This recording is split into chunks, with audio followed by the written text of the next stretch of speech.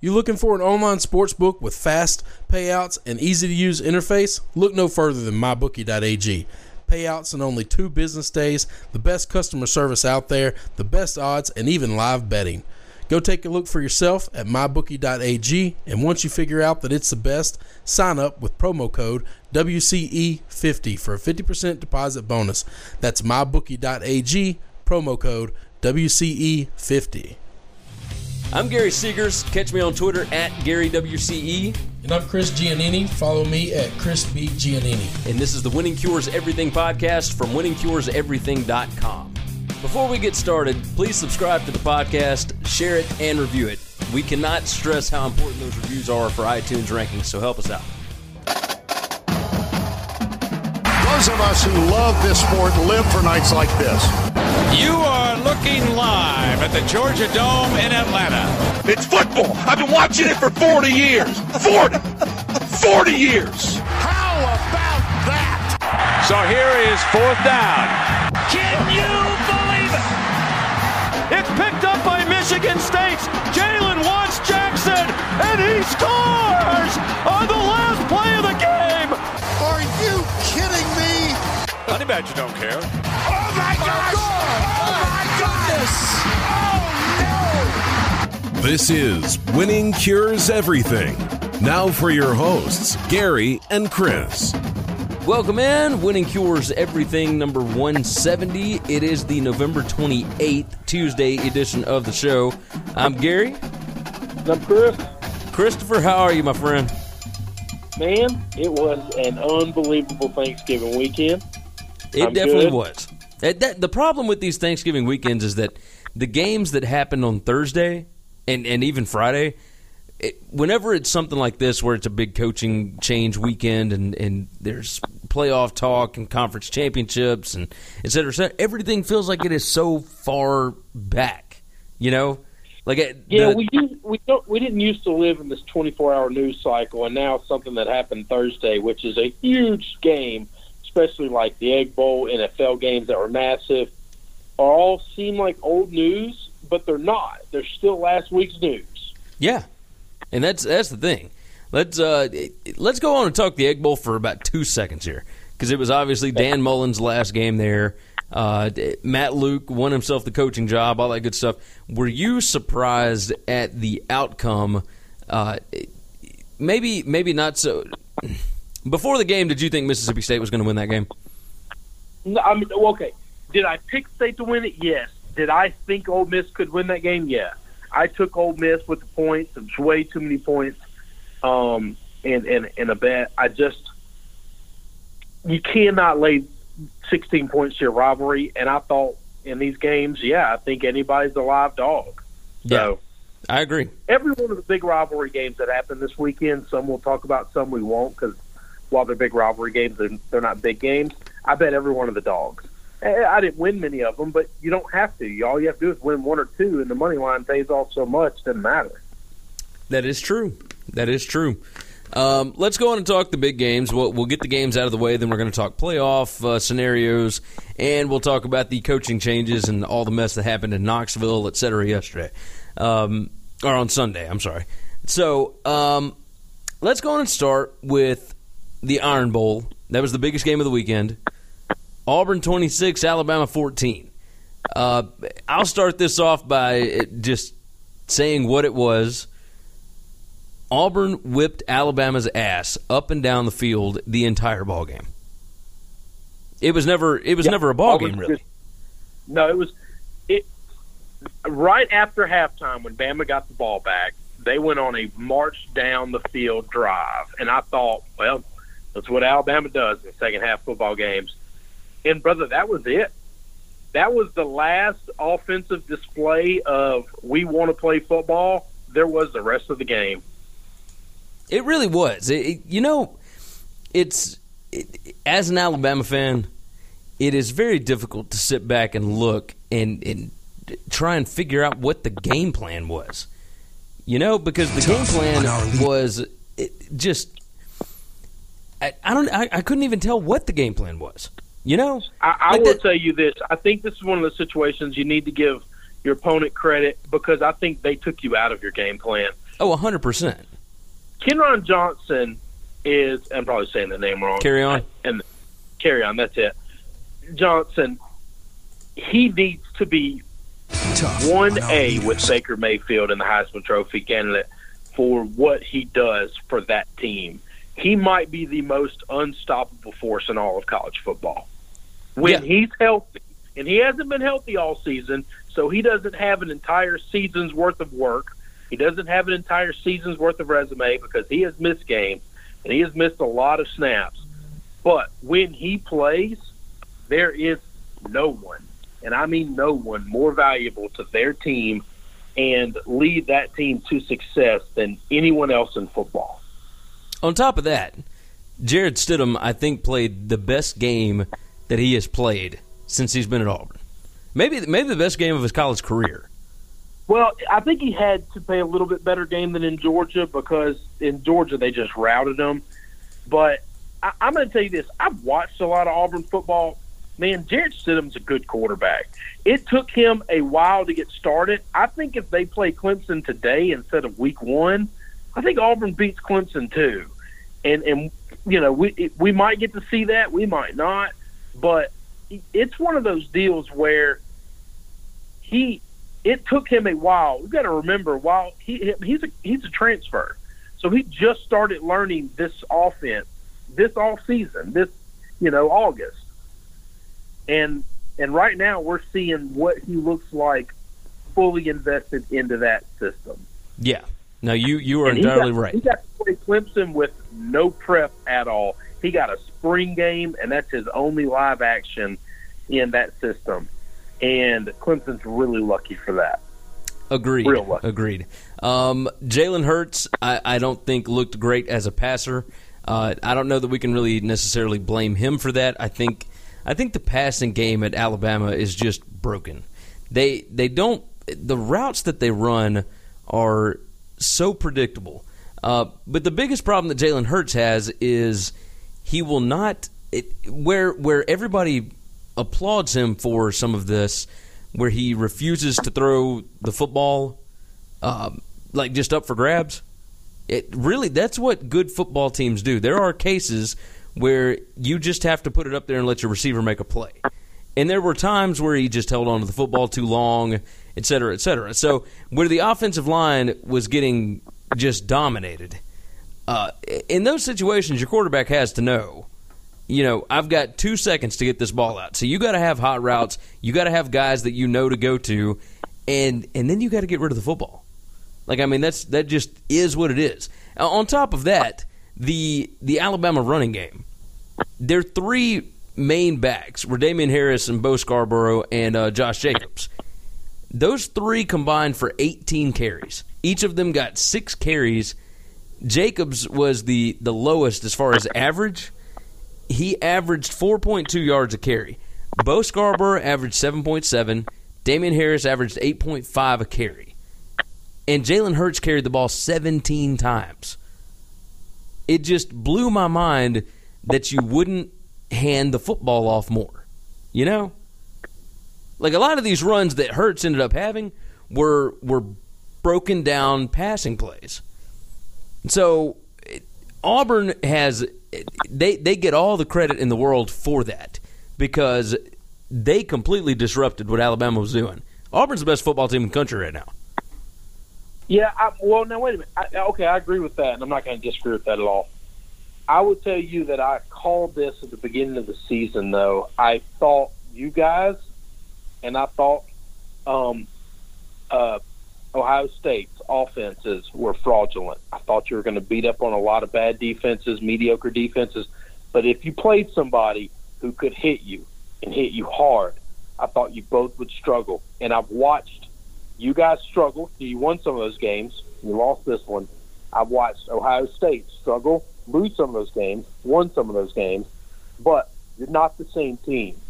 And it's because you're not a great offense. Now, okay, let's get to the Jalen Hurts stuff that you broke down. From what I have watched, this is a Nick Saban offense, okay? You can blame Hurts all you want, but have you ever had a quarterback under Nick Saban, whether it be at Michigan State, at LSU, at Miami, or here, ever throw the football up for grabs? The answer is no. Be careless with the football to try to make big plays? No. You take the sack, you throw it away, you live to fight another down. He plays, let's protect the football, super, super, super conservative offense. Let's run the ball, protect the football, play good defense, keep us in ball games. I don't know if you can put that on Jalen, and even if you could put that on the offensive coordinator. Last year when Lane tried to get cute and actually develop an offense around this weapon called Jalen, he got put in the corner and said, no, sir, we don't do that here at Alabama. I don't do that as Nick Saban. You don't risk turnover. It is the cardinal sin in the Nick Saban offense. And I will tell you, I don't know that I can blame Jalen for that because I think he's been coached up for that. I agree. He's been coached up for that. And the reason that is because that goes against every instinct that a big-time player has, is to hold it, nothing's there, hold it, and to not try to make something happen and let an athlete be an athlete. But in the history of Nick Saban at Alabama, when he was at LSU, I watched it happen. They just don't do it. They don't throw the ball up for grabs. And I know that I've read the Twitter, story that you shared out, tell people to read or whatever. I know there's a lot of criticism, and Jalen has to wear that. I don't know that anybody else that takes Jalen's place is going to be any different with that because they are coached and told, you don't make these throws. And if you do make these throws, you're not allowed to play quarterback anymore. Yeah, I agree with you. I agree. So I'm let's see. Let's go on and move from the Auburn-Alabama game. Let's talk about the rest of these big games, and then we're going to talk playoffs. It seemed like such an easy conversation with the playoff thing. If chalk had won out, it was going to be easy. But we are getting into chaos mode, and I'm enjoying it. This game has nothing to do with it. Mike Leach went down to Seattle, and look, the Cougars absolutely got it handed to them by the Huskies, 41-14. What do you think it is about Washington State where they cannot compete with Washington? I think for some reason or another, and this is why I don't think Mike Leach will ever be able to get a big boy job anywhere else.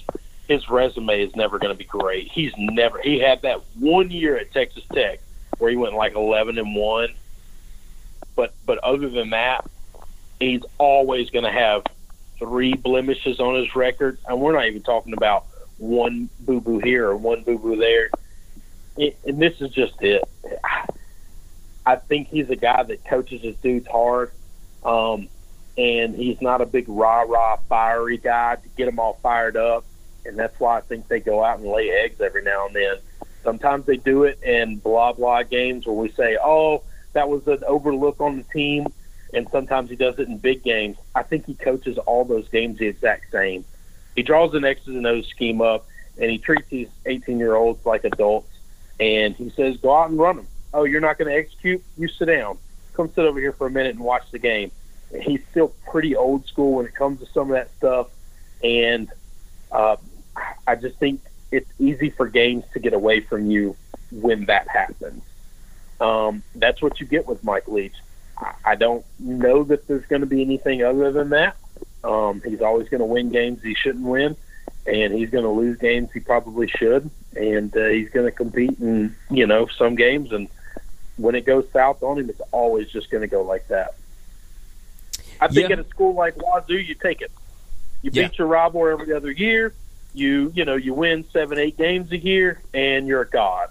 It is different expectations for different people, and I think if he stayed at a place like that, or if he ever, if he could have made things work in Lubbock or whatever, he's going to be great.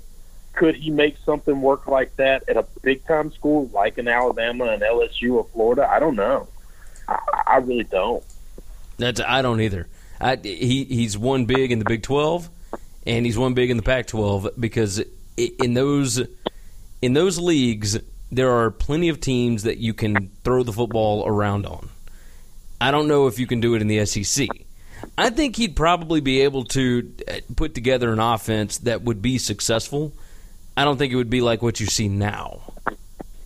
Oh, I agree. That's what I'm talking about, yeah. I think he'll be fine. And I think there'll be years where he'd compete for the conference championship, whatever conference he goes to. I mean, I think he would be in that realm of, every 2-3 years, man, I'm a live dog in this thing. But it's not going to be a year in and year out. I'm going to be a 10-win program. Yeah, I agree.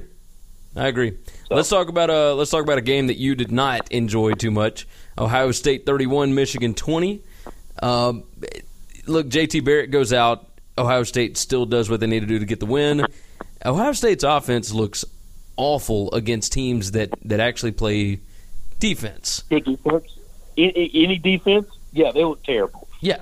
They look terrible. And I'm going to tell you this. I'm an LSU guy. I have watched really bad offenses for years. That Michigan offense that we saw in this game, and it is not because of the quality of defense they were playing. Guys were wide open, and this O'Korn dude couldn't hit anybody. And then the 2 or 3 times he actually did hit somebody right in the hands, in stride, they dropped it. This was offensively the worst display I've ever seen in my life. I've ever watched from start to finish an entire game, and it looked bad. It looked really bad. And I gave some of my Ohio State friends for giving me hell because I picked Michigan, yada, yada, whatever. I'm like, look, if you're going to brag about that win, knock yourselves out. You play like that against Wisconsin, Wisconsin beats you by 3 touchdowns. Yeah. Because Wisconsin is not going to be that bad on offense. They're just not.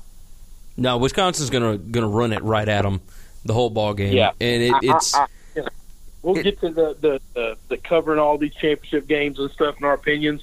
But if you're going to be proud of that win because it's a big rivalry, knock yourself out. Go ahead and make you those little gold pants or necklaces you got there, and wear that. But I wouldn't tell a soul. Okay, I wouldn't show anybody that game film. I agree. All right, Clemson 34, South Carolina 10. I was a little bit shocked by this. I thought South Carolina's defense was better than this, but Clemson came out and showed, look, they are absolutely in a position to be able to come back and defend their title. Did you see anything out of this that maybe made this a fluke or anything? Or, I mean, from what I saw, it looked like a beat down from the word go.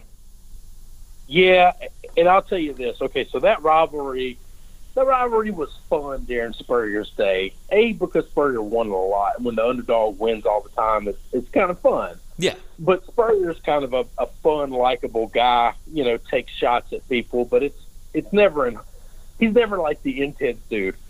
Muschamp is real easy to say, we're going to get fired up to beat these guys because we hate this dude, all right?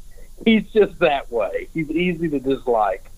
I think Clemson's one of the best teams in the country.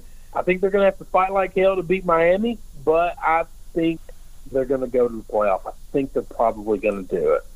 Well, you brought up Miami. Let's go on and move on to that game. Yep. Pitt 24, Miami 14. Does it bother you at all that Miami can still get into the college football playoff even with a loss like this? No, if they beat Clemson, then they've got a one-loss team with a conference championship through the ACC. That was probably the best. Not probably. Not even close to probably. That was the best conference in football this year. Really? Yes. Oh, yeah. Yeah, you know what? I think you're probably right. They got 2 great teams. They got probably 3 or 4 really good teams. No, I don't know that it's close. Man, who am I thinking of? NC State. NC State is a really good football team, and they got like 4 losses in that conference, and they're all in conference except for the Notre Dame one. And then, of course, there's Duke that's going to a bowl game. Wake Forest. Wake Forest, really good team. Yeah, really Florida State is one of the worst teams. Yeah, Florida State is one of the worst teams there, and that should tell you everything you need to know. Yeah, so I think a winner of the conference gets in no matter what. Miami's had a hell of a season.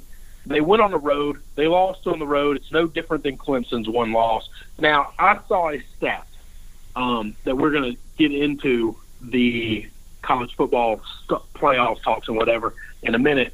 But let's talk about why I think the Canes should be in. So a lot of them criticize Miami because they played bad teams close. Have you seen this floating around Twitter? No.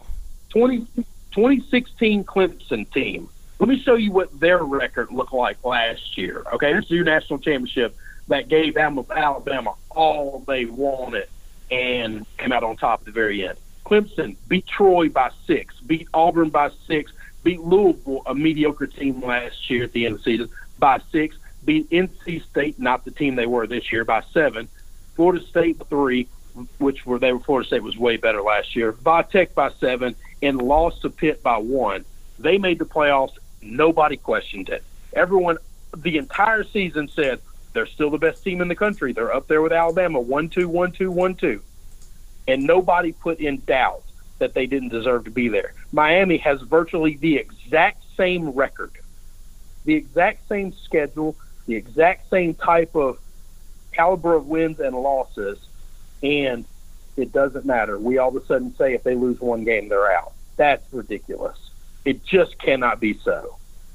Well, I don't think that anybody is saying that they're out. I think it's losing a game this late, right? Like I almost have a problem with the fact that Alabama has a chance to get into this playoff after getting beaten by Auburn. You know, that whole win you lose is the dumbest argument I've ever heard. Though I know that they make it, but I think that's ridiculous. If you schedule a good team early, or if you schedule a good team late, and all you have is a loss to a good team, that's ridiculous. I agree. Ohio State's loss to Oklahoma shouldn't have mattered if it happened in October, if it happened in August, or if it happened last weekend. It doesn't matter. It's a loss to a good team. You judge it on what you see. Agreed. So I don't buy into that. And if the committee does, shame on them. But all right, let's talk about two more games right quick. First off, look, I really believe that this was the most exciting game of the weekend, and it happened on Friday at 2:30 on ABC. Central Florida 49, South Florida 42. Look, it doesn't get any better than that as far as entertainment value goes. That was just unbelievable. You watched that whole game, didn't you? I watched every bit of it. I love both these coaches, and I love both these teams. I've made a lot of money this year betting on both these teams. Well, tell me what you think. It's so weird to see a game come down to when you've got a tie game and then you kick it off to one of the most dangerous return men in the country and you let him run the kickback. That just blew my mind that they would actually kick to him in that spot. I was just about to say there ain't no way. I know that it's not hard. It's not easy to coach these teams, and all these decisions get made in split seconds. And all right, we scored, and we tied the game up, and let's just kick it off and play defense and take this thing in overtime and see what we can do. And I don't think that anybody's thinking clearly there, but yeah, you can't let that guy touch that football. You just can't. I'll take the 5-yard penalty and kick it out of bounds. I don't care. Yeah. I mean, I almost would have done the same thing. Or I'd have onside kicked it. That had never seen it coming. And if they get the ball, all right, you got the ball in the 40. You got 20 seconds left. Do something with it. Well, it's like at that point, an onside kick wouldn't have been that big of a deal in that spot because you feel like Central Florida is going to score anyway. Like they've already put up 42 points. Their offense is obviously rolling at this point. Like there were seconds left. There was like 20-something seconds. It's not like there was like a minute. Well, no. There was like a minute and a half left. When Central Florida ran the kickback? Yeah. Oh, it was like a minute 30. Oh, maybe I'm thinking at a different time. So, but yeah, it was like a minute 30 left, and honestly, South Florida had plenty of time to get the ball back and take it back down the field, but obviously they turned the football over and all that. They were rolling down the field. They had plenty of time to score again, but an onside kick there would not have been an awful idea. All I know is both those teams are really good, and I will tell you this: we're going to get into this playoff talk. This team, if you took where they went to school, you took the name of the school off, you just looked at their resume, you looked at. I get they haven't played this quote unquote schedule. Some of these Power 5. Their schedule's better than a lot of SEC schedules, a lot of Big Ten schedules. Their schedule is better than. They got better quality wins than maybe Wisconsin, than maybe some of these other schools. And I don't know that their schedule is any worse than Ohio State, and we're talking about Ohio State maybe getting into the playoffs if they beat Wisconsin. Well, look, I've got these the playoff resume stuff up right now.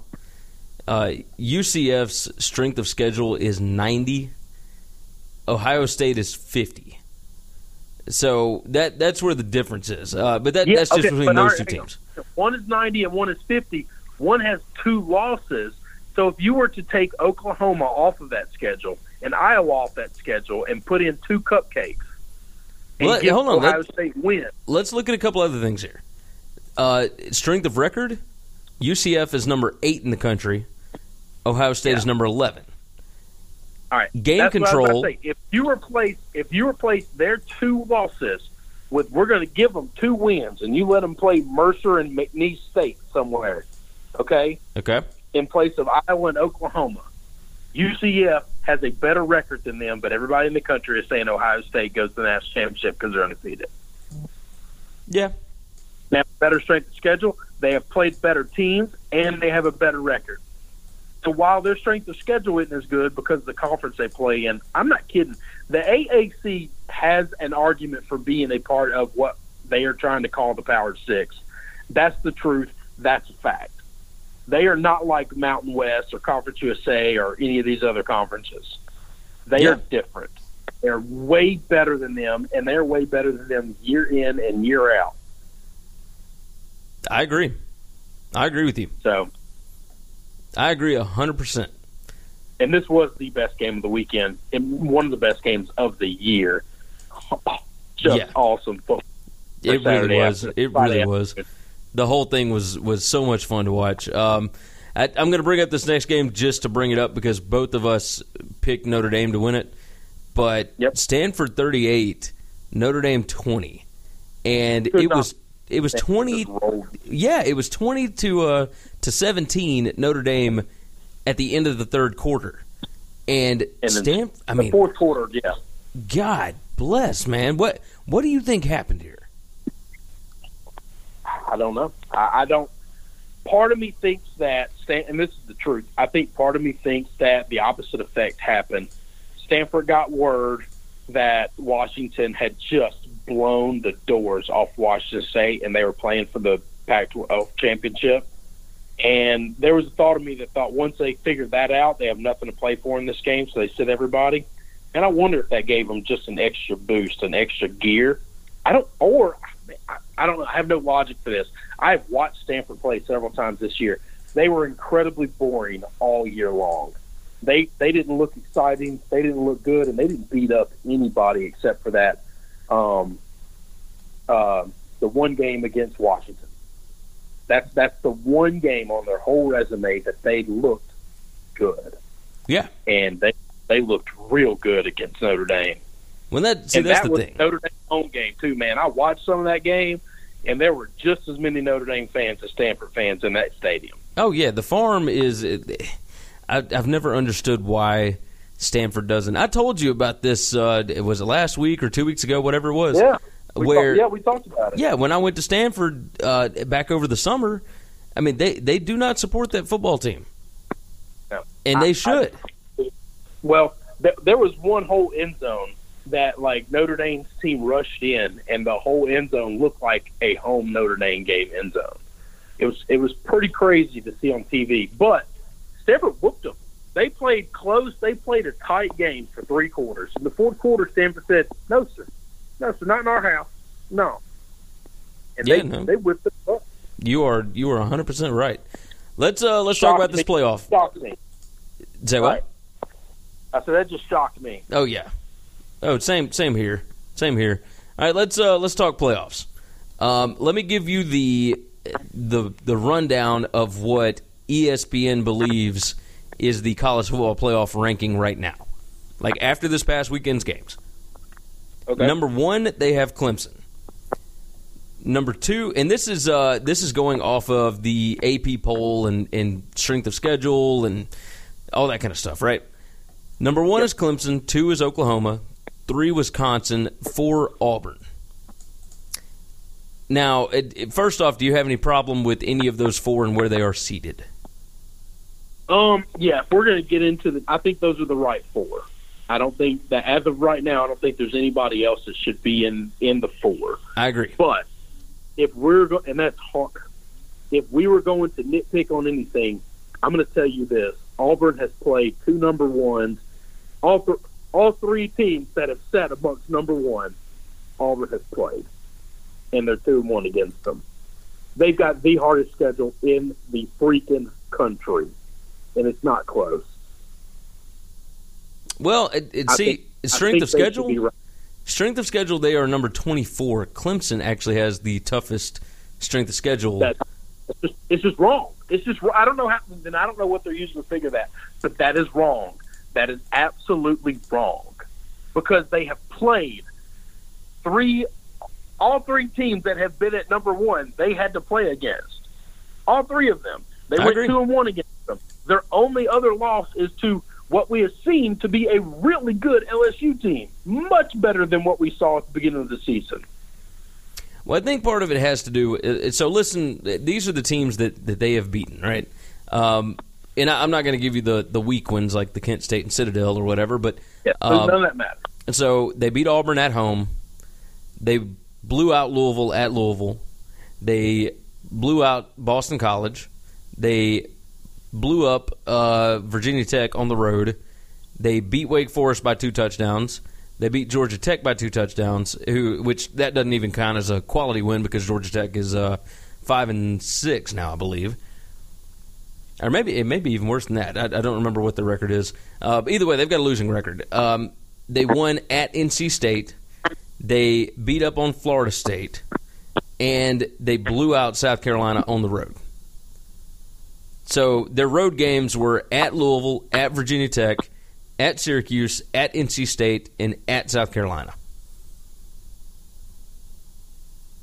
Sound pretty difficult now? No, I mean, that's nowhere close to what Auburn's played. It's just not. It's none of those teams, not a single one of those teams that they listed are as good as Alabama, Georgia, or Clemson. Not a single one of them. And Auburn had to play all 3 of them. I think the issue here is that Auburn had those 3 games. And you can put LSU in that mix. I know that they lost the LSU game, but LSU is better than every single team that you just named that they had to play. Right now, playing them all, LSU is better than every one of those teams you just named that Clemson played. I agree. And that's Auburn's one loss other than the Clemson loss. I agree. I do agree with you. And that's why I don't know. So this is my struggle. Is I don't know all the math or figures that they're using to come up with these numbers. I just know what I watch on Saturdays. And you cannot tell me that Auburn has not played. And this is not a pro-SEC thing, because you and I have had conversations. This might be the worst the SEC has been my entire life. We have 3 elite teams. We have 2 kind of good teams. And then everybody else is garbage. I think last year was the worst that the SEC has been. Because last year you didn't even have Auburn and Georgia. Yeah, and LSU wasn't nearly as good last year. No, you had Alabama at 12-0, and then nobody else in the conference was better than 8-4. But it's bad. Okay, so this is not a homer SEC guy saying it's got to be the SEC team. But I don't know how they're not number 1. I just don't get that when they've had to play Auburn, Alabama. Well, because at some point losses have to matter. And Mississippi State. At some point, the losses have to matter, right? So Auburn's lost to Clemson. Strength of schedule losses don't matter at all, right? We're just figuring your strength of your schedule, so we can gauge how much your loss matters and how much your loss doesn't matter. Well, but this is all a computer rating based on teams that have winning records, et cetera, right? So that's why the Clemson stuff comes up. It's a terrible way of figuring it out. Anyway, I think Auburn would be my number 2, and I'm consistent in that because Clemson and Auburn did play. Clemson beat them. Clemson should be 1. But I don't know that there's any way on earth I could have Auburn less than 2 based on just who they have had to play and how they came out of the games. Yeah. So tell me this. Why do you think they would have Oklahoma and Wisconsin ahead of Auburn? Does it have to do with the losses? Yep. Okay. They both have one or no losses. They're undefeated. And you have a 2-loss team, and so many people see, 2-loss team can't make it in. And, but what they've done is so impressive. You can't, because they have the head-to-head win against Georgia, you can't put Georgia over them, and the head-to-head win against Alabama, you can't put Alabama over them. The only 1-loss teams that you would consider putting over them, they've beaten. And so you got to put them in, and that matters. I get it. The 2-loss thing matters. I'm the one that was banging on the drum that Miami and Wisconsin should have been up in conversation of 1, 2, and 3 with Alabama all this time, because wins have to matter. But at some point in time, they haven't mattered all this time. And now today, wins are the only thing that matters. That's crazy. Yeah. No, I'm with you. Well, let's talk about these playoff scenarios. To me, there are only 8 teams that have a shot at the playoff right now, and I'll go on through them. Either Auburn or Georgia is going to be in. Yes. Either Clemson or Miami is going to be in. Correct. That right there that's 4 teams. Now, you've got Wisconsin against Ohio State. One of those 2 teams will be in. And then you've got Oklahoma against... Not will. Can. One of those 2 teams can get in. Yes. Okay. Wisconsin... Not the same as the other one. Correct. Wisconsin or Ohio State, they play. One of them can get in. One of them will get in with a win. Like, if Wisconsin beats Ohio State, then whatever. Oklahoma is the other one. If they lose to TCU, they are out. If they beat TCU, they are in. TCU, I don't believe, even with a win, can get in. See, I disagree with that. That's where we disagree with. You don't think TCU can get in? Or you do think TCU can get in? I might be wrong in that. The committee might not think so. I think they are wrong. Okay?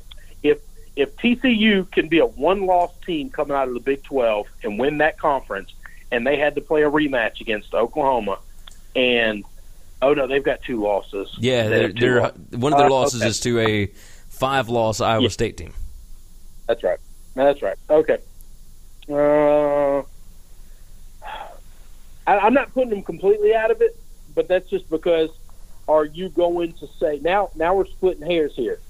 Can Ohio State make it in? Let's say Ohio State and TCU both win their conference games, and the other 2 winners are obviously in. Here, let me go on and give the whole rundown, okay? So the winner of the SEC championship, either Auburn or Georgia, is in. The loser is out. The winner of the and then Alabama. Well, all right. So the winner of the SEC championship. The person that takes TCU places is Alabama. That's easy. Right. The winner. You don't think TCU can get in? Hold on. The winner of the ACC championship, either Clemson or Miami, is in. The loser is out. That's right. If Wisconsin beats Ohio State, then they are in. If Oklahoma beats TCU in the Big 12 championship game, then they are in. The Pac-12 championship has no bearing on the playoff whatsoever. So Friday's Stanford-USC game is basically just going to be like a fun football game. It'll be for Rose Bowl. Yes. Well, no. It won't be the Rose Bowl. It'll be the Fiesta Bowl. Whatever. Yeah, they're out. That doesn't matter. The UCF has no chance to get in the playoff, even with a win over Memphis.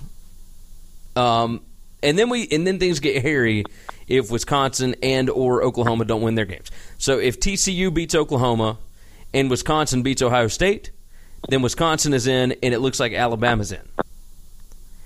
If TCU beats Oklahoma and Ohio State beats Wisconsin, then Alabama and Ohio State look like they are probably in. Now that's where I have a problem. See, I agree a little bit because I feel like TCU should get in over Ohio State. TCU's resume is better than Ohio State's. Yes. It just flat out is. Ohio State has played virtually no. We thought they were going to have this awesome resume because we thought the Big Ten was going to be awesome when the season started. And it's not. It's just not. They're having one of those years like the SEC. It's down. That's it. Yeah. I cannot say it any better than that. TCU lost to Iowa State. Not nearly as bad as Iowa. Ohio State losing to Iowa. Not even on the same spectrum of how you should grade these things. Well, but here's the thing. Iowa State and Iowa both have the exact same record at 7-5, and Iowa State lost to Iowa. But okay, so now we're looking at their second loss. All right, their second loss. Both of them lost to Oklahoma. One loss at home, one loss on the road. No. But one lost at Oklahoma, one lost at home That's to what I'm saying. Oklahoma. Yeah, So you're right. Oklahoma I thought you were talking about the Iowa State.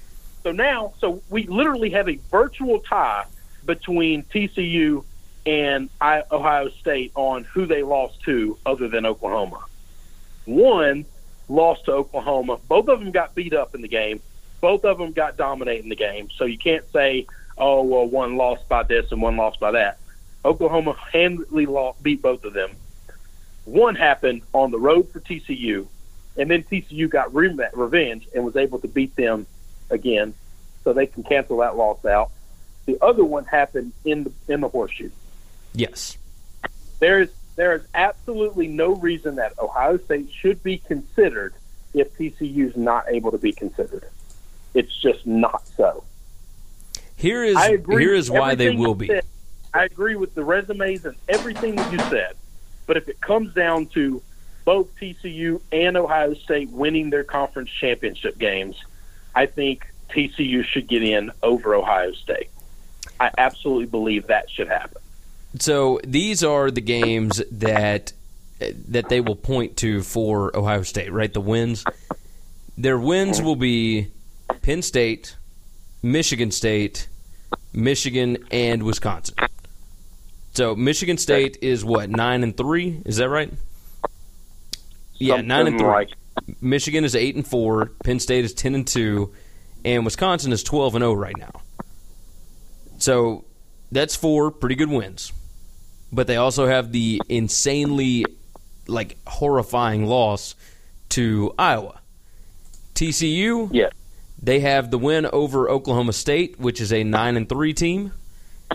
And then they have wins over 6-6 Texas, 7-5 West Virginia, 7-5 Kansas State, 6-6 Texas Tech. That wins over everybody else they played. Right. Now, I think that the non-conference game is what could end up costing TCU because Arkansas was horrifically bad. Even though they won the game, it could end up hurting them. What's going to happen, Gary, and you and I know this. This is ridiculous, okay?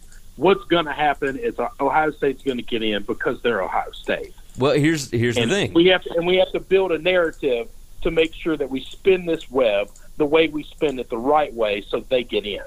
That's what we're doing here, right? Well, here's the thing. If we're going to do it, let's just do it, okay? If Oklahoma beats TCU and Ohio State beats Wisconsin, then Oklahoma gets in, and it looks like Alabama will probably get in over Ohio State. If you look at strength of schedule and strength of record, game control, FPI, all of the numbers, all the metrics,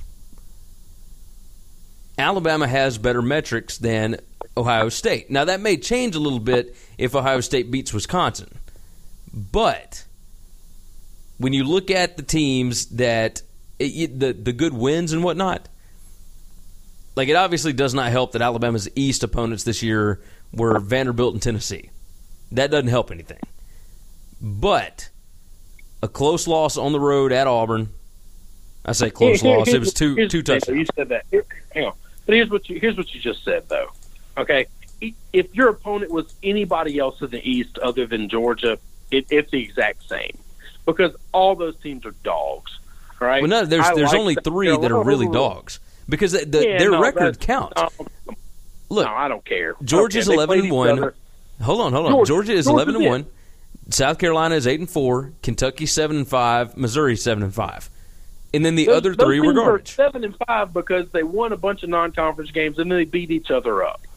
Okay, but if you play Missouri's a garbage team, all right? Arkansas is the worst team in the West, and it's not even close. And Arkansas gave them all they wanted and almost won that game. Okay? They're still a dog. I know you've been on them lately, and their offense is good. they're a dog team. Let's stop. All right. And I love South Carolina. I've been all over South Carolina. South Carolina could not. They are up there with Michigan as some of the worst offensive football in the country. As soon as Deebo Samuels went out, that whole team just went straight in the crapper. Okay. And they still won 8 games. So it's not. Yes, exactly. Well, they got a good game against NC State early when everybody was healthy. That helps. Okay, they're not the same team as they were. So I crap on you, and I like to take every shot I can at Alabama. But if you would have played Florida and South Carolina, it would have been no different than if you played Tennessee and Vanderbilt. And if any computer system or any of these other people are going to judge it differently because of record and how it all worked out this year, then they're wrong. I've watched all those teams. Other than Georgia, there's zero separation between number 2 and number 6 or 7 on the East. There's just not. Tennessee is at the bottom, and it's so glorious for us to do and see. But other than that, it's not close. I can't tell you that Tennessee's not, just a little bit worse than South Carolina. So, yeah, no, I'm with you. I think, look, I like conference championship winners. I don't like that you can be the second in the conference but win the chip. In my scenario, for what I want in the world, I think Alabama and Ohio State should both miss out, because if they both miss out on the playoffs, guess what we have? We have an expanded playoff next year or the year after. And they throw this contract away. Why? Because 2 monster schools with more money than anybody in the country can muster up missed out at the same time. And so they say, cannot have this shit, will not have this, won't stand for it. We change it right now. I don't care what contract we have to break, but we got to expand this thing out. I want it, instead of being an 8-team playoff, I would not mind it being a 6-team playoff. No, don't give me that. You got to stop that crap. Everybody's got to play every week. If you're the 1 seed, you should be able to beat the 8 seed. That's it. Everybody has to play the same amount of games. We cannot have that. This is just ridiculous. To stop it. Just put 2 more teams in there, and if you're afraid to play those 2 teams and you're the top 2, shame on you. Go beat the number 8 team in the country. Go beat UCF. Let's let UCF at the table, and you go beat them. Yeah.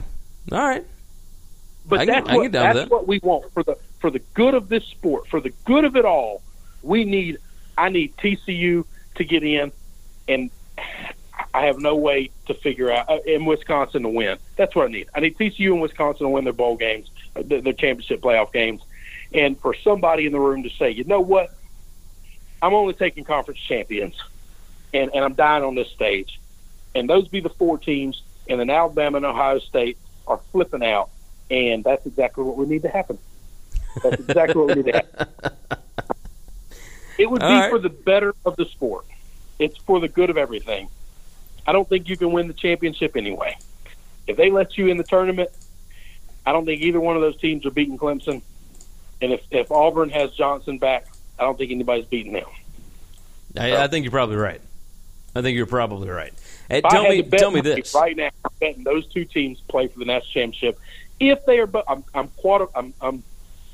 caveating here, if they are both healthy. Because if Johnson's out, you can punt Auburn to the curb. They're not beating Georgia. All right, tell me this. The playoff matchups, if Alabama gets in over Ohio State, if Ohio State beats Wisconsin, the playoff matchup would be number 1 Clemson against number 4 Alabama. So there you've got a repeat there. And then you've got Oklahoma against Auburn. Rematches of bowl games from last year. And it is incredibly unlikely, but it is incredibly possible that we could get an Iron Bowl rematch. We could get Iron Bowl 2 in the national championship game in Atlanta, which is funny. I'm happy with hold on. Check this out. How ridiculous would it be that Auburn would have to beat Georgia a second time in Mercedes-Benz Stadium in Atlanta to win the SEC to make it to the playoff, and then they would have to beat Alabama a second time in Mercedes-Benz Stadium in Atlanta to win the national championship? it'd work out well because that's close to Auburn, but it's close enough to Alabama and Georgia too. It's going to be split 50-50 pretty well. That would be an unbelievable scenario. Hey, listen, that might get me what I want in expanding the playoffs. If we have another all-SEC championship game, because that's what sparked this whole thing to begin with. Yeah. It was Alabama, LSU, and everyone said, can't have it. Throw the BCS away. We got to figure this thing out. We got to do something different. In one of the years where the SEC is at its worst, if we can have an all-SEC championship game, that might be what the ACC and the Big Ten and Notre Dame and all these other people say, hey, nope, if we'd have let TCU in, they might have been able to beat one of these teams. If we'd have let Notre Dame in, they might have done something different to beat one of these teams. Somebody could have done something different to beat them. Yeah, I agree. All I want is an expanded thing. You know how I feel about it. I think the excuses are that they already play too many games. I think it's just total bunk. It's such bull. It's not even funny because every other level of college football does it. And we play so many cupcake bullcrap games all year. If you mean to tell me we got to have Mercer on the schedule or we just cannot play football, then this is just crazy. I don't know. I can't have an intelligent argument with anyone if that's the sand we're dying on. Hey, I'm with you. Let's do it. But for now, let's talk about some college coaching. That sound good? Oh my goodness. Yes. I forgot all about this. Like, you got me fired up about the bowl stuff. It's all good. Look, it's a long podcast today. Let's just roll with it. So, look, Florida hires Dan Mullen over the weekend. That seemed like a pretty good hire. It was their third choice. They were turned down by Chip Kelly and Scott Frost. I think Mullen's going to do well there. Do you agree with this? Yeah, he probably will. I was very surprised at him taking the job. One, because he had interviewed there before, and they did not want him. And on top of that... Well, that interview went a little different than this interview, and that was with a different athletic director, because I was under the impression... Now, we got some pretty bad information, all right? Remember a couple weeks back when we were told that they were going to go cheap and they weren't going to be big on anybody, and we had a whole podcast about it. Yeah. They went balls deep into Chip Kelly, swung with all their might and missed, told they weren't going to do that, and then said they weren't going to spend over $3 million. And they're ponying up close to $7 million for Dan. Yeah. I don't know what happened or what changed, but I think somebody walked in the room and wrote a check. Yeah, I think at this point in time, like, if you're going to make a coaching change and all that, like, you better be swinging for the fences. Like, you better be swinging for the fences. I thought that all along, which is weird that we got that information that shocked us. So I was surprised that it was Dan Mullen, mainly because I know that his wife doesn't like Gainesville. Like, she has talked about it, on different radio shows and whatnot about how much she hated it there, and now they're going back. So I don't know how she's going to live that down. Hang on. You don't think that was smoke and mirrors? No, she was saying this before the Florida job was ever open. All right. I just feel like some of these people make their job so much harder because they're not smart and they don't know how to dodge questions.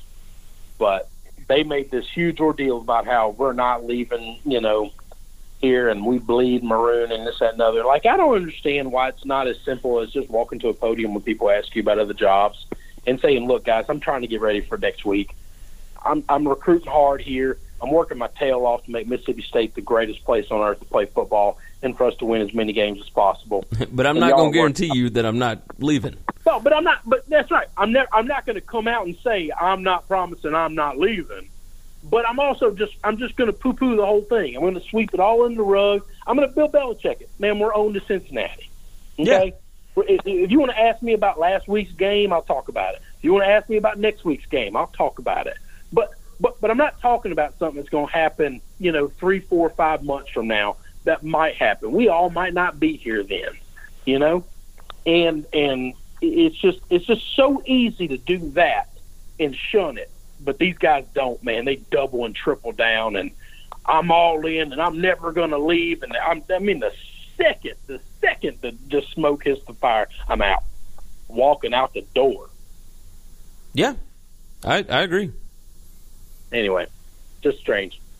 I think he'll do fine there. Yeah, I think he'll be all right. I didn't anticipate talking that much about Mullen. Ole Miss hired Matt Luke as their full-time hire. I was a little surprised because this felt like it was a rushed hire. Like I get why you do it. He's been there. Yeah. Like he led the team to a 6-6 record when really they could have given up at any point in the season, and he won the Egg Bowl. Like the issue to me is that they made the hire before getting the NCAA COI report, which to me means that they don't feel good about avoiding major sanctions, right? Like even that's right. That's what I was just about to say. We think that this means that they're about to get hit hard, and they need Luke to ride this out. Yeah, like I think even looking at Luke's contract terms, he gets 100. Like I don't think they plan on winning a whole lot of games over the next few years. Like basically, Matt Luke is Mike Shula, right? So it's his base salary is going to be around $3 million a year, and then he gets $150,000 for every win over a Power 5 non-conference school, and $150,000 for every SEC win, starting with the third SEC win each season. Like, and Luke wasn't going to get hired anywhere else, so why rush into this? I don't know. Now, hang on. I saw a tweet the other day or yesterday that Ole Miss had hired the same search firm that LSU supposedly hired. LSU didn't hire. I mean, Joe Oliva was pretty adamant. I'm not. That's one of the things we were real critical of him of. I'm not hiring a search firm. I'm doing this myself. Right? Yes. That Twitter guy had to be wrong, right? It's no. They did use a search firm. What's the guy's name? Gene DeFilippo, I believe. It's I can't remember the name of the stupid firm. Something Walken firm. I think it's Walken's in the name. I'm pretty sure I remember that. I'll have to remember it for tomorrow's podcast. I'll have to look it up. But yeah, they did hire a search firm, and yeah, same one that LSU used. Basically, what it is they go around and they are the third party that talks to these other agents for other coaches, right? And you get a feel of, do people want my job or do they not? So yeah. Ross Bjork, of course, came out and said, oh, the people that wanted the interest in the job was strong, right? But if it was strong, then why do you stick with Matt Luke? And I look at it this way. I don't think that Ross Bjork made this hire. I think that the Mississippi Athletic Foundation, Athletic Club, whatever, they're the ones that told him, we're going to hire Luke. We're going to stick with the people that have been here that we know that we can kind of run like a puppet. That's right, we can control. Yeah. Because if you think Matt Luke's going to have control of this program, then you're crazy. Like, it won't be Matt Luke making the decisions. There's a good chance that Bjork's not going to be here. Why are we going to let him make this hire? Exactly. Yeah. The whole thing is just bananas to me. That I just don't know why you would make the hire right now when you feel like the sanctions are coming probably this week. That's what I couldn't figure out. Like, why not wait another week and then figure it out from there? Because you still got to. I think you want to go ahead and get it locked up because, I mean, all these coaches, as soon as last week was over with, unless you're playing in a championship game, they're all hitting the recruiting trail hard because this is the first year they're doing the early signing day. That's why I think. Right, but if that's the case, like, how many recruits are actually going to come to Ole Miss this year until they know what's up? They're just not going after the 5-star guys that they used to. Man, they are still going hard after all this local talent in Mississippi. Yeah. Just because they're about to get hit on probation don't mean that they're not going to recruit anymore. I mean, they got to work hard. Now they even got to work harder to get guys. Well, on top of that, it may not be a bad idea to get on top of it while Mississippi State does not have a coach. That's right. They're down. I don't think there's anything wrong with it. If you thought that he was going to be the guy, the timing is because why are these guys doing knee-jerk reactions to hire coaches faster than they've ever done it? Because of that December signing day that we've never had before. That's the answer to that question. Yeah. You're probably right. All right, let's move from that into the ones that all right, you know what? Let's talk about Chip Kelly to UCLA. You think that's a good gig? Oh yeah. Well, I mean, I thought Chip Kelly was a great coach, and any place he lands is going to be awesome. So he's out on the West Coast, and he's going to do good things there. I agree. All right, it looks like Scott Frost to Nebraska is going to get done. He turned down Florida. I think Nebraska is going to give him as much money as they can possibly make in Nebraska. They'll give him everything to get that program back up to par. I don't know that that he will be able to take them to national championship levels, but I think he'll be able to win there. You agree? Man, I don't know. And I could be wrong because I don't live there. But for some reason, to me, I just don't see Nebraska being what they used to be. We live in a day and a time where recruiting is so important. And in Mississippi and in Alabama and in Arkansas, we are so close to these hotbeds of talent that come from Louisiana, Texas, Florida. And in in-state, we still get a bunch of in-state talent. I don't think it's the same in Nebraska. And maybe I'm wrong. I don't follow high school football or recruiting well enough to know that. But I don't think it's going to be as easy as just showing up and outworking people and turning Nebraska into a 10-win program. I don't. And Bo Pelini got fired after 2 9-4 seasons. They're obviously looking for somebody that can win 10 games every year and not fall below that mark. And I just don't know that that's going to happen. And I've been on the Scott Frost train all year, but I also know he's got oodles of talent coming around Florida. Yeah, and it helps what his schedule is. So at Nebraska, the schedule will not be nearly what it is in the AAC. I think Nebraska will be better than they were with Mike Riley. I agree. Think they'll play hard. I think they'll be a tough team. But are they going to be the 10-win team that they're wanting to be? No. I don't think so either. Coaches for less. All right, let's talk about 5 teams that do not have a coach right now. First off, Tennessee. What happened yesterday was absolutely absurd. The Greg Schiano stuff came out, and John Curry did say before, as soon as everything was out about Butch Jones and he was fired and all this, once that came out, he said, "You will not hear from me again until we have a head coach." And then you hear from him on Monday morning, and it was after all that stuff went down with Greg Schiano. I don't think that the Schiano stuff that came out yesterday was fair. I don't think he was the right guy for that job, but I don't think that it was because of the Penn State stuff. That stuff pisses me off, and you know that. You know it makes me sad. I have been a defender of Tennessee for a while because I think the SEC is more fun when them and Florida and all these big schools are better. I don't like them being the laughing stock that they are. But you give me no hope now, man. I think Greg Schiano is a good football man. I think Greg Schiano is a really good football coach. Everyone was painting up his record at Rutgers, and he was 1 game over 500. What they forget is he inherited a school called Rutgers, and they sucked. And it took him 2.5 to 3 years to just get them to like a 7-win team. And then after that, they won 9 games, they won 11 games, they won 9 games. It took a lot of big-time wins. Man, this guy was playing in BCS bowls, okay? He was fighting like hell to put them on the national map, and he was doing it. And then he got an NFL gig, and all NFL gigs are good gigs, okay? And he got down to Tampa Bay, and Tampa Bay had no talent. Can anybody name the best quarterback that he had at Tampa Bay? Because I'm pretty sure Mike Lennon was his name, and we know how good he is today. Yeah. All right? That's a garbage team he had in Tampa Bay that he inherited. But I remember that team. I remember that they fought hard. They played hard for him. He is a good football man, and I thought that was a good hire. And I think Tennessee fans, to crap on that and to pull the Penn State crap that they pulled, really, really pissed me off, really bad.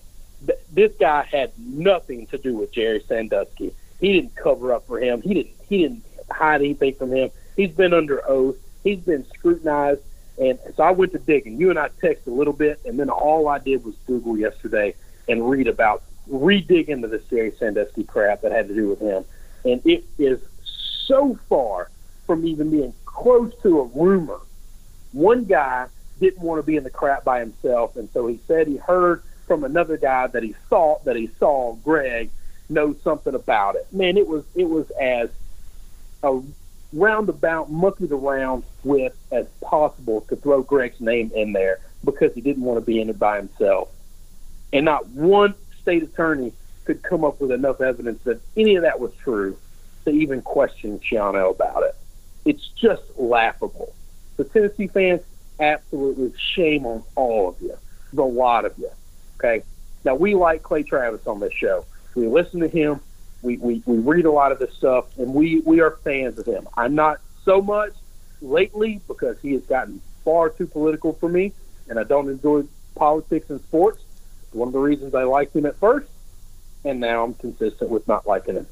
But I do not like the mob mentality of I don't like what happened. I don't like the hire you made, and so I'm going to round up all my stooges, and I'm going to get what I want, and I'm going to bring you down. I don't like that at all because we took something that wasn't even true. We took something that was absolutely false, and we used it to blacklist a dude. And I'll tell you this: Greg Schiano is not the best dude in the world. Okay, most of these football guys that are good football guys are all assholes. Okay, I'm not saying Greg Schiano's a Boy Scout, not, but he ain't what people in Tennessee made him to be, at all. No, I agree with that. It was ludicrous. I hope he gets a big job.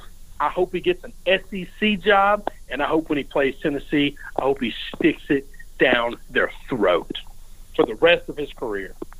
If I was Mississippi State, that's who I'd hire because he ain't taking no shit off anybody. No, you're probably right. So here are the names that have popped up for Tennessee. T. Martin came up on Monday because of the fact that, okay, nothing went right on this hire, and we got to get somebody in here that nobody will talk bad about, right? T. Martin played quarterback at Tennessee. He won their only national championship in the last however many decades. He's the offensive coordinator at USC, but even people at USC want him out. So I don't know what to think about that one. The other names that are up are Mike Leach, Jeff Brom, Kevin Sumlin, Lane Kiffin, Mike Norvell, Chad Morris, and there is a contingency that wants David Cutcliffe to come in for a few years to right the ship. Yep. Do you think Tennessee fans are okay with any of those names? Right now, if I'm the commissioner, if I'm the athletic director, if I'm Curry, I would, and this is going to sound really petty of me, but because of what Clay Travis did, and he threw out 6 names, I would immediately, intentionally, not go out and hire any of those 6 people. And I would hire somebody else. I would try to get them to be the best job they can be and do the best job they can do.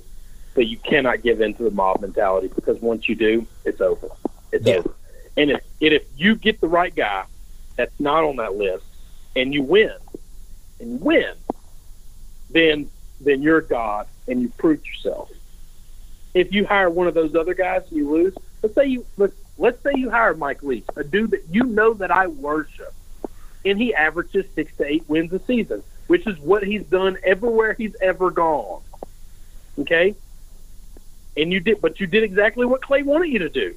In 2 years from now, Clay's going to be calling for your job, and he's going to send all those little mobsters that he sent to get Schiano out. He's going to send them to get you out because you made that hire, even though you knuckled under and you bent the knee and you did what he asked. That's my problem. He wants Kevin Sumlin. Kevin Sumlin's never won more than 8 games in the SEC in his entire life. Well, these are not the names that Clay put out there. Some of them are. Some of them are. I think he said what? Brom Norvell and T. Martin are the only 2 that are not. Norvell, Bobby Petrino is who he said. Leach. Mike Leach? No, he said Mike Leach. He said Kevin Sumlin. I don't think he said Sumlin, did he? Yes, he had Sumlin on there. Maybe he did. Which is why Clay's list was ridiculous. Okay? It was ridiculous. I'm telling you, T. Martin, I have no idea. I don't know anything about the guy, okay? I've watched USC, and I've tried to figure out if they're good or not. And every time I bet against them, they win and cover, and they beat somebody badly. And every time I bet on them, they get smoked. So I don't know. And I haven't followed them enough to know if T. Martin's any good. I know that T. Martin's been around. He's been around a lot of good coaches. I do know that. He's worked under some big-name guys, all right? And I do think that T. Martin would get the boosters fired up and excited. He'd get alum back in there giving money. And I think the SEC East is there to be had. Man, come on in and mix it up. You don't have to be great to win 8 games, 9 games. Look at South Carolina. Exactly. So I don't know that it's a bad hire. And, Jeff Brom, I love. And I think he's a good coach. Where he goes, he's got to get there, and he's got to build something, though. He can't keep job hopping every time he turns around. That's the difference.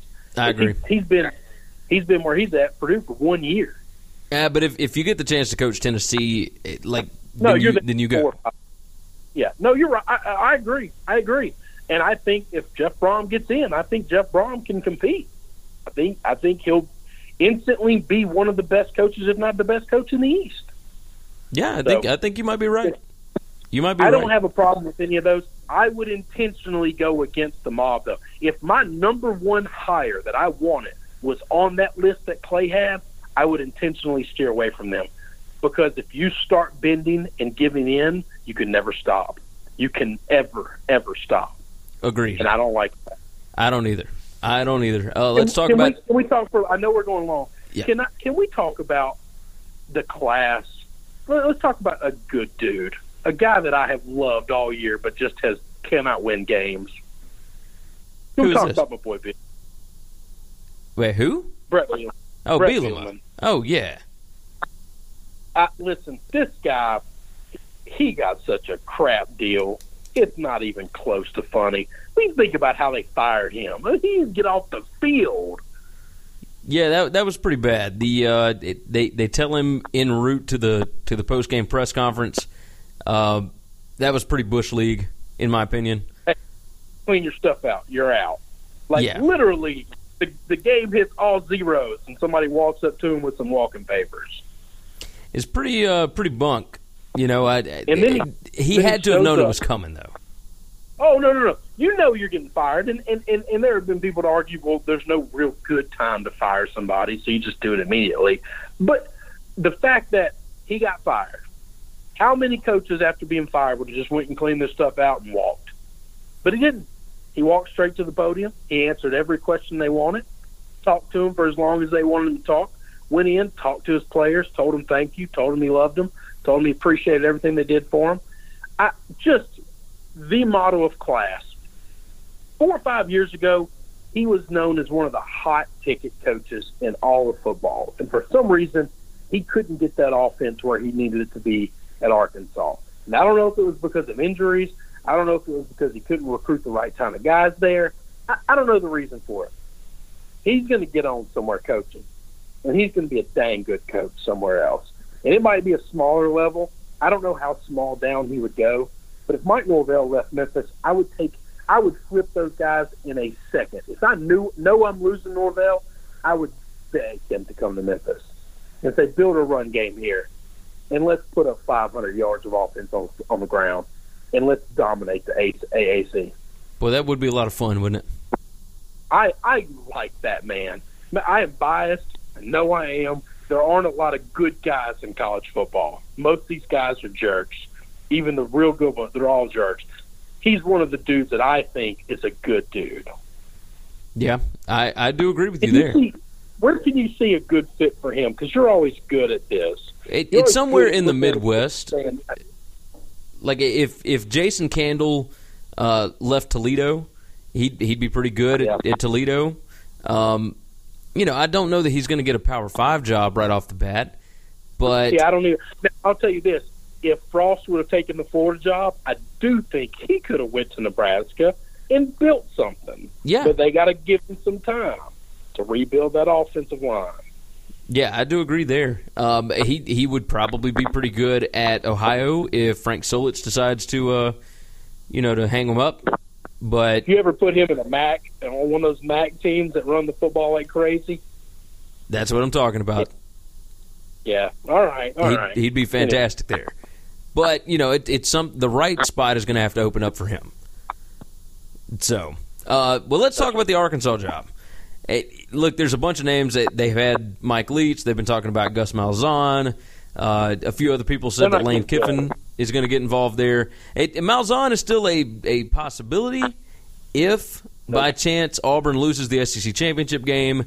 Then it becomes a bidding war, and it all depends on whether or not Arkansas wants to outbid Auburn. But somebody's going to be paying Malzahn over $7 million a year next year. Like that's going to happen no matter what. He's not leaving Auburn. This is crazy. He's not leaving Auburn. He's just not. And there's no bidding war because then they got to pay his buyout. Auburn already has it. It's not like he's a free agent after this year. No, I agree with you. But I'm telling you, that is still a possibility.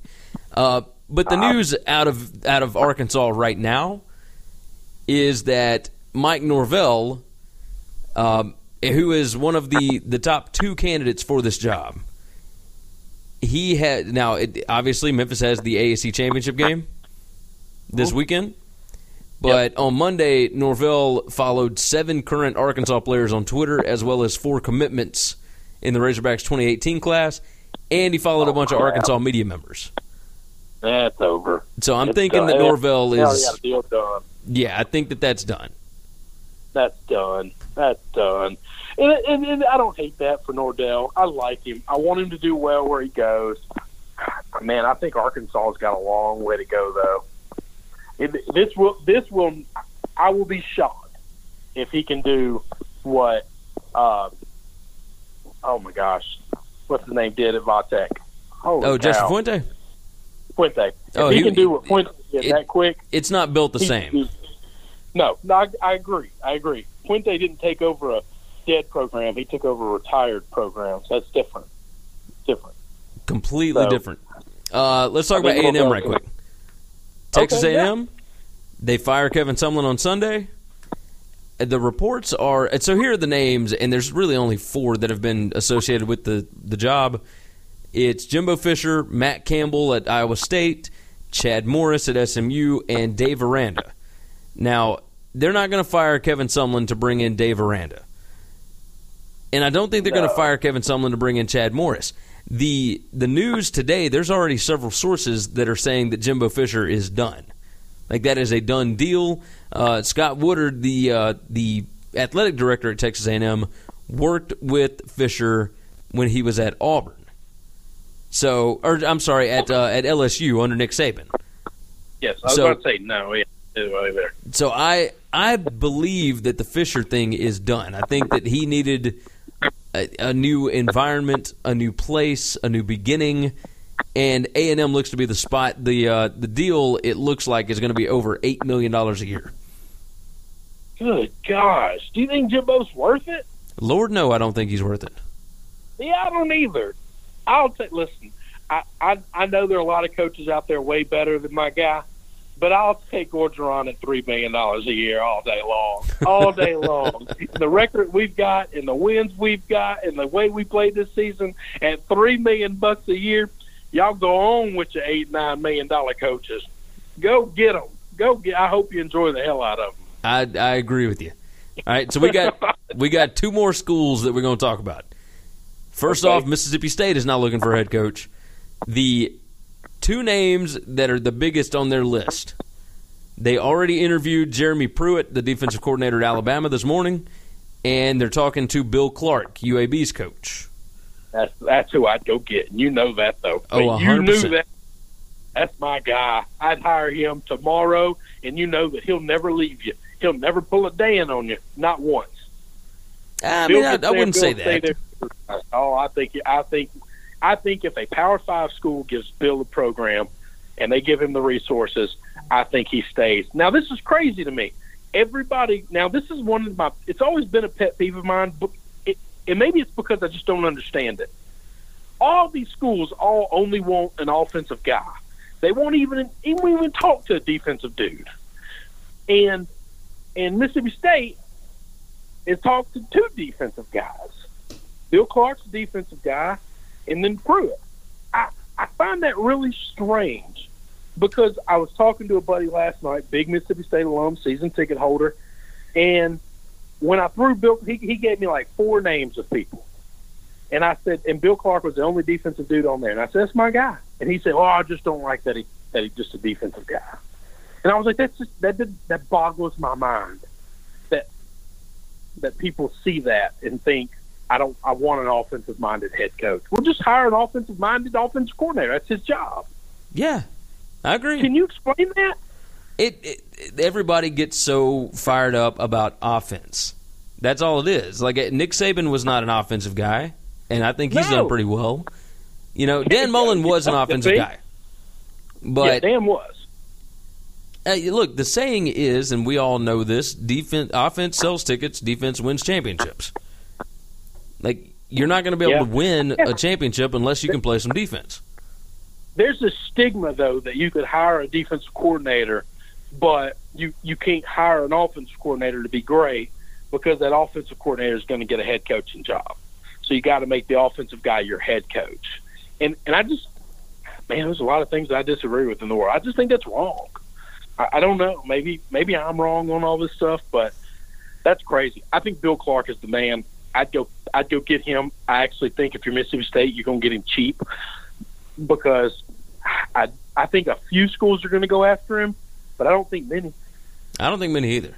The other names on their list, be the only Power 5 school that goes and gets him. Probably so. Hey, let me tell you about the other names on this list. Brett Venables, who's the defensive coordinator at Clemson.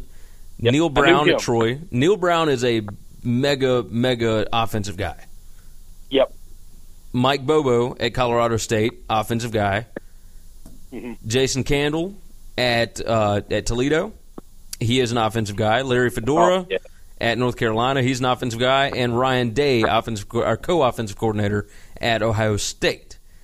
I would say out of all those guys, I love the Venables. If they go with Brett, or if they go with Troy's coach, that guy, you can't do. I think both those guys are going to be real good one day. I think so too. I think Neil Brown is already there. What he's doing at Troy is, I mean, Troy was a crap program for years, and he brought him back. No, he is a strong coach. He is exciting. He's young. He's 37 years old. Yeah, no, I'm big on him. I think those are built. It would be between Brett, Bill Clark, and that guy. Those would be my choices. All right, I'm curious to see if Venables can be a head coach because he's a different kind of guy. Yeah, he is. And he's perfectly suited for the defensive coordinator position.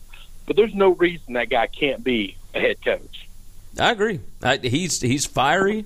He's been doing it for a long time. He's learned under some of the best. I think State might be a good spot for him. Oh, I think it'd be awesome for him. You're right. That'd be a home run iron. Let's close up talking about Arizona State. There's not a whole lot to say here. They fired Todd Graham. The only reason I bring this up is because that is where Norvell came from. So if Norvell is not going to Arkansas, would Arizona State make sense for him? The other names on this, let me go on and give you these. Kevin Sumlin, Pep Hamilton, who is the passing game coordinator and associate head coach at Michigan. Derek Mason at Vanderbilt, Brett Bielema, Dana Holgerson at West Virginia, Chad Morris at SMU, Brian Harsin at Boise State. Do any of those make sense? I mean, Kevin Sumlin, I think, will do really well out west, and I think Norvell's going to do great anywhere he goes. I do have beef with this, though, okay? I was shocked. This is the most shocking firing of them all to me. That school, I think, was picked by Vegas's over-under to win like 3 games this year. And not only did they win a lot of – man, they won like 5 games in their conference. They overachieved more than any school I'd ever seen. Played real hard. Todd Grantham, I think he's a really good coach. I cannot believe they let him go. This has to be a personality thing. Something has to have happened for this to have happened. It cannot be wins and losses. Yeah, because they went 7-5 this year. Yeah, and I think they got 5 conference wins. I think I might be wrong on their record on that, but they beat a lot of schools they should not have beaten. They won a bunch of games they should not have won. Agreed. And on top of that, I cannot imagine why they would have fired their coach. I think it's going to be it has to be it's got to be a personality issue. I mean, it has well, to. Because here's the deal. They're not a football powerhouse. Listen to what their athletic director, Ray Anderson, said. He said he's not looking for a head coach who wants to clean house. He said, in my view, first-year offensive coordinator Billy Napier has done an outstanding job with our offense, and first-year defense coordinator Phil Bennett has helped us make progress with our defense. I made it very clear to both of those guys. None of those guys on that list. Here's the thing. He said, I've made it very clear to both of these guys that we want them to have the opportunity to come back, and any head coach that comes in here that doesn't see that value is not the guy for us. So they're wanting to bring in a head coach and not allow him to hire his own offensive coordinator and defensive coordinator. Then just promote one of those guys. I don't get it. This doesn't make any sense to me at all. And this is what I don't like about sports journalism. We learned about this going through the Ole Miss stuff and everything like that. Nobody does any real reporting on any of this crap anymore. Somebody should be investigating what happened. Somebody should be balls deep in the middle of Arizona State figuring out why this firing took place. Because you have a really good coach. There's been a coach here for a long time and done well. And there's no glaring black marks that we should be worried about or show up any red flags or anything.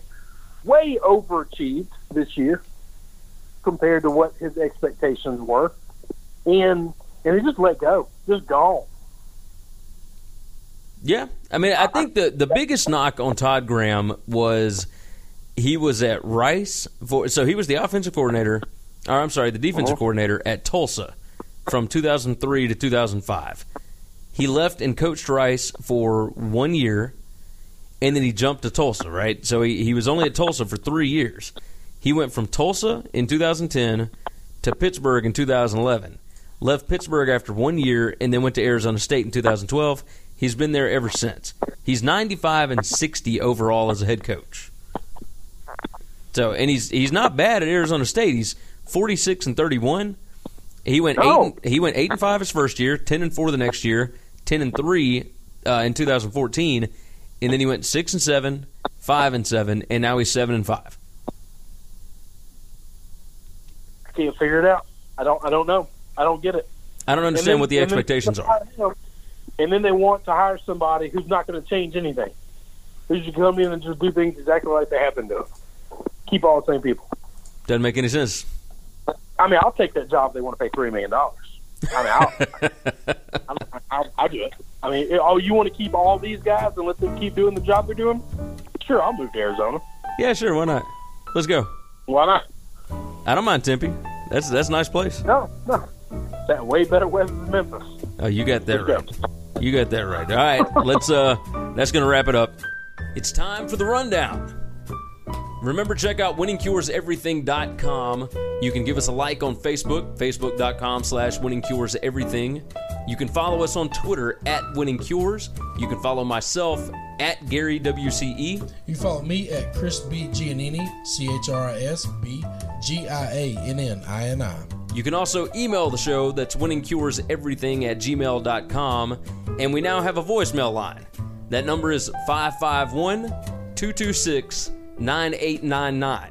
If you want to call and bash us for talking bad about your favorite team, or praise us, or just tell us about how awesome your team is doing, leave us a voicemail. That number again is 551-226-9899, and we may toss it on the show. Thank you for supporting this show, and until next time, have a good one, guys. Hey, don't forget, subscribe to the Winning Cures Everything podcast on iTunes and make sure you leave a review. For every 25 written 5-star reviews we get on iTunes, we are donating to St. Jude's Children's Hospital and Le Bonheur Children's Hospital in Memphis, Tennessee. So subscribe and review on iTunes, SoundCloud, Google Play, and all your favorite podcast apps. Remember, the Winning Cures Everything podcast.